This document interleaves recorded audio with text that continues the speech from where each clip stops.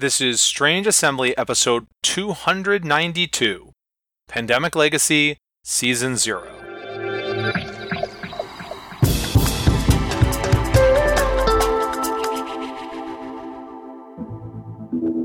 I'm Chris Stevenson, and this is Strange Assembly, your tabletop gaming podcast. You can find us on the web at www.strangeassembly.com. You can subscribe to this podcast on Apple Podcasts or whatever your favorite pod-catching app is. Wherever you get the podcast, we always do appreciate it if you leave us a rating and review, because that helps other people find the show.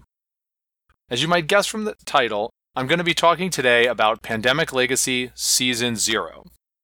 Pandemic Legacy Season 0 is the third game in this trilogy, from Pandemic Legacy 1, sequel Pandemic Legacy Season 2, and now prequel Pandemic Legacy Season 0. Building on the base game mechanics from Pandemic, Pandemic Legacy, following on the heels of Risk Legacy, really built out the legacy concept for the world, where you're playing a campaign game, and over the course of that game, you will make permanent alterations to the game components, to the game board, from ripping up cards to putting stickers on game boards to whatever it is that happens in that particular legacy game. Pandemic Legacy Season 1 was one of my very favorite gaming experiences ever. And that's to some extent what these are, right? They're not just, oh, I have a game and I own this thing. Part of what you can get when you get the legacy game design right is an amazing experience with a group of people going through these mechanics and story together. And because Pandemic Legacy Season 1 was so fantastic, you can imagine that I was very excited to get the chance to review a copy of Pandemic Legacy Season 0, and I will say, Pandemic Legacy Season 0 is fantastic. If you liked the original Pandemic Legacy, you will like this one. If you like Pandemic and you don't mortally object to the concept of legacy games, you'll like this one. In fact, I think it still amazes me the way that the well-done legacy mechanics can really elevate a base game. There are some people who adore Pandemic. I think Pandemic is nice. It's never going to come anywhere close to my favorite game. It's nice, but Pandemic Legacy games, with the way that they do the legacy mechanics, just take it up to another level, so that those are some of my favorite games ever.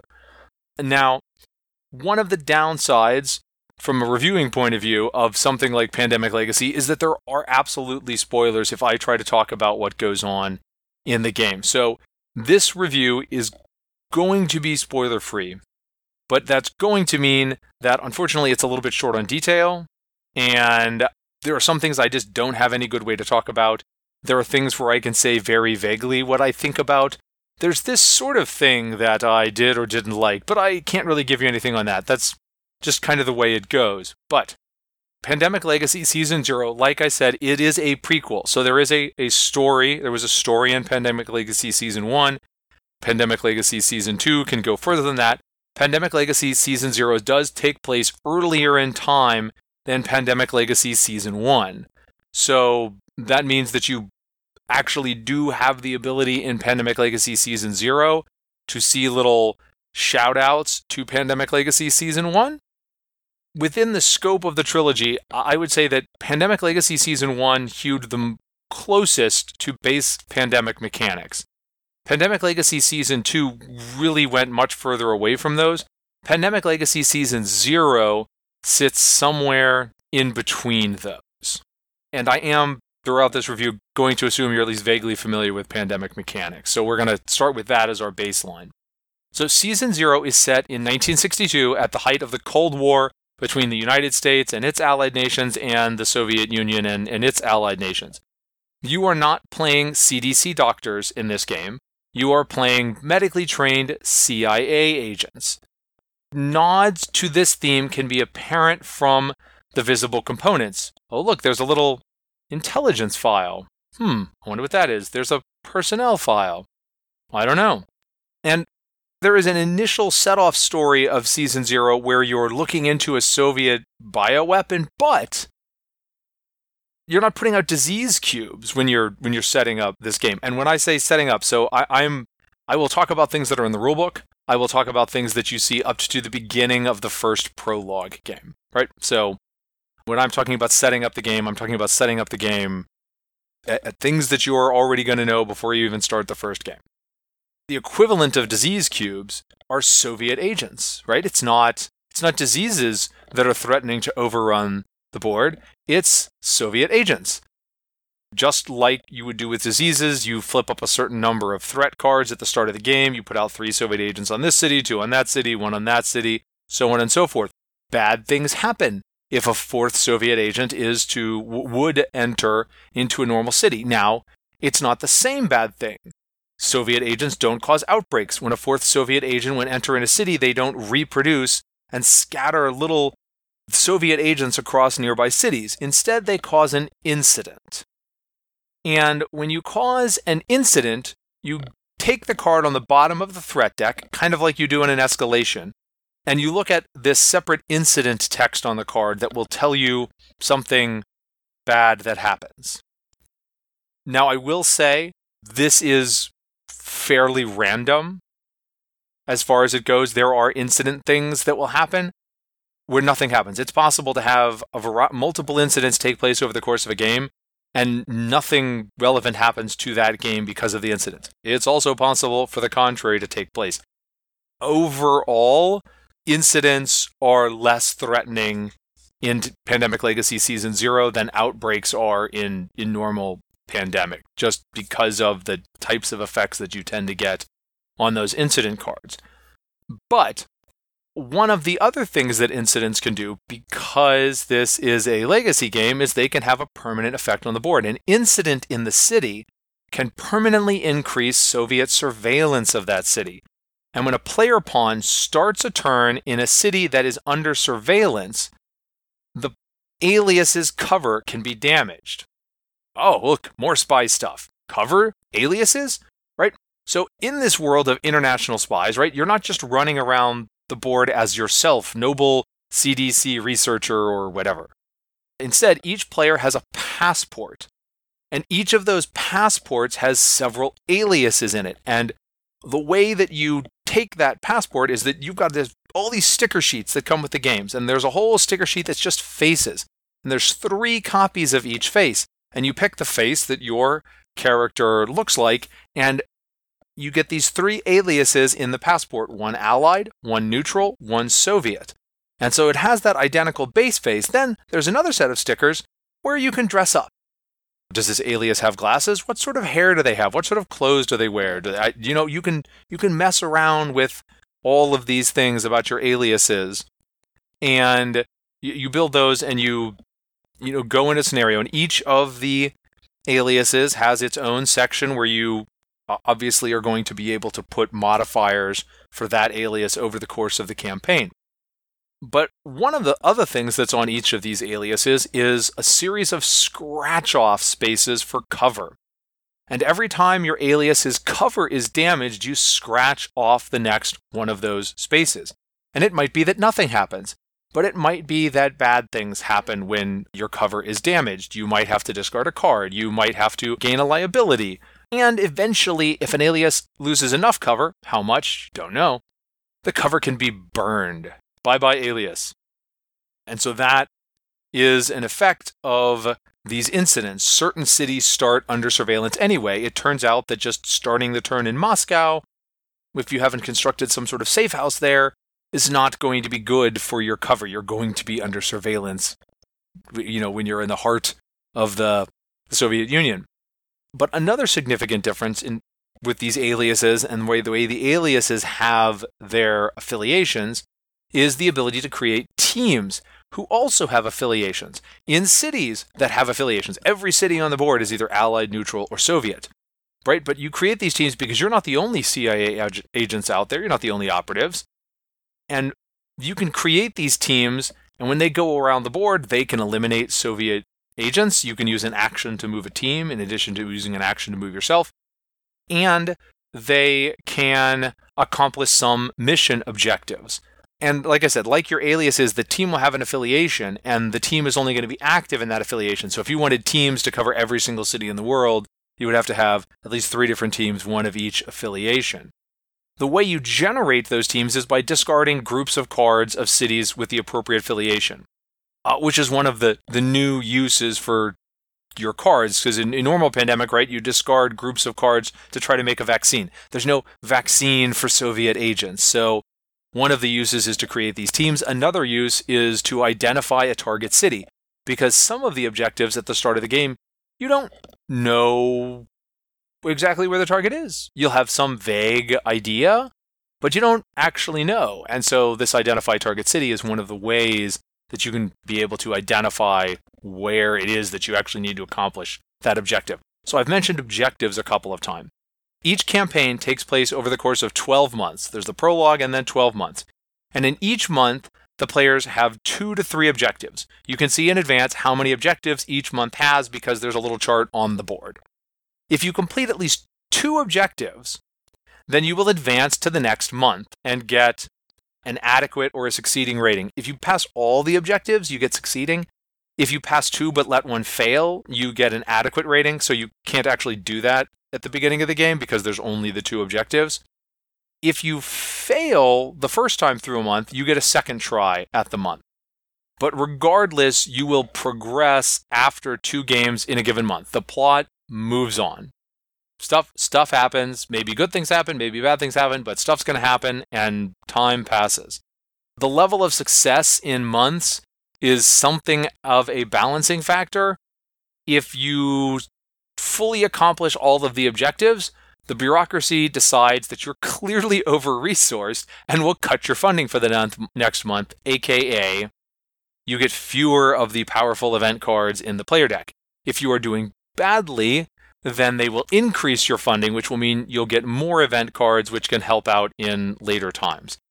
And that's really what you know at the start of the campaign. Of course, you can see that there's more in the box. You just don't know what it is, right? You can see that there are boxes of components that you're going to unlock later on. You can see that there's this, in addition to the legacy deck that you're going to go through, there's an operations deck. What's in that? You don't know. There are multiple dossiers with doors to unlock. What's going to be in those doors? You don't know. And the dossier it's this sheet that's about the size of the box itself with these little peel-off doors on it. You can see on the sticker pages that you're going to be able to add assets to the aliases that you have to give them little abilities. And honestly, the design overall of Pandemic Legacy Season 0 is excellent, right? They've had 2 prior Pandemic Legacy offerings. The mechanics here really hum. I've continued to just enjoy the extra thrill that you get every time something goes wrong, and then, something permanently negative happens to the board or something else or to this game that you're playing. And then it's also this extra thrill when you manage to avert something like that, right? It's not just like, oh, do we maybe get slightly closer or not for this? It's, we've managed to save Redacted, and now we won't have to deal with Redacted for the rest of the of this campaign. Oh, it's just this fantastic relief. The story that you're playing through is interesting. It's a different sort of story than the other 2 that you've played through too far, if you've played through the other 2 Pandemic Links. And not only is the story a little bit different, right? The story is different, the mechanics are different. So in playing different Pandemic Legacy seasons, you're not, playing the same game over and over again. I mean, don't get me wrong, there's still that core Pandemic element, but there's, variation between the seasons, there's variation within the seasons, and the more nuanced levels of mission success that are present in Pandemic Legacy Season 0 allows a little bit more subtle interaction between what you are doing in a given month and then what happens in later months. Now, the game isn't perfect. There's more randomness than I would like. I mean, there's always, right, a certain serious level of randomness in something like Pandemic, like how favorably are the cards going to come up when it escalates and you've got that new city with 3 disease cubes or 3 agents if you're playing Pandemic Legacy Season 0, and You've taken that off the bottom of the deck, you've filled it up, and you've shuffled it, and is that the card that's going to come up right now? There's always that sort of like dramatic tension of pulling off the top of the deck. But, like I mentioned earlier, the incident mechanic is really quite swingy as far as what happens to it. There are various types of objective in this game. I can't tell you what they are, but there are various types of objective. There's one of the objective types that was very, very dependent on what your opening card draws were, because the objective has the possibility of failing very quickly. And so if you just don't get the right cards right at the start of the game, there's not a lot you can do about it. So it sort of feels crummy when you can't complete them. And then, at least for me, when I can complete them, I don't feel the kind of success that I would like to have, because I don't feel like I cleverly anticipated what was going on. It was just like, oh look, I happened to start with the right cards I needed right here in my hand. It's a miracle. So that would be my one sort of mechanical complaint about what's going on in Pandemic Legacy Season 0. But overall, it is a fantastic package. Like I said earlier, if you just hate the Legacy concept, nothing I say is going to change that. You're not going to like this because it's a Legacy game. Such is life. Or if you loathe cooperative games, it's still a cooperative game. I think there are fewer people out there, but there are some people out there who just don't ever want to touch a cooperative game. But if you are broadly interested in board games, Pandemic Legacy Season 0, like the games before it, is great. And you want to be able to get the same people every time. Yeah, you can switch people in and out.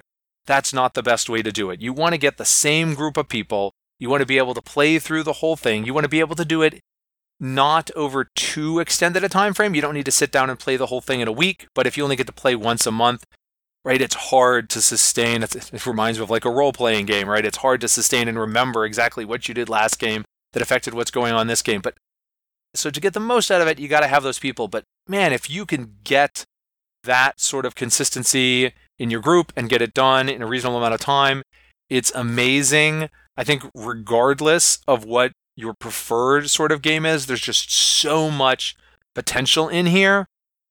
If you've never played a Pandemic Legacy, I would still say play Pandemic Legacy Season 1.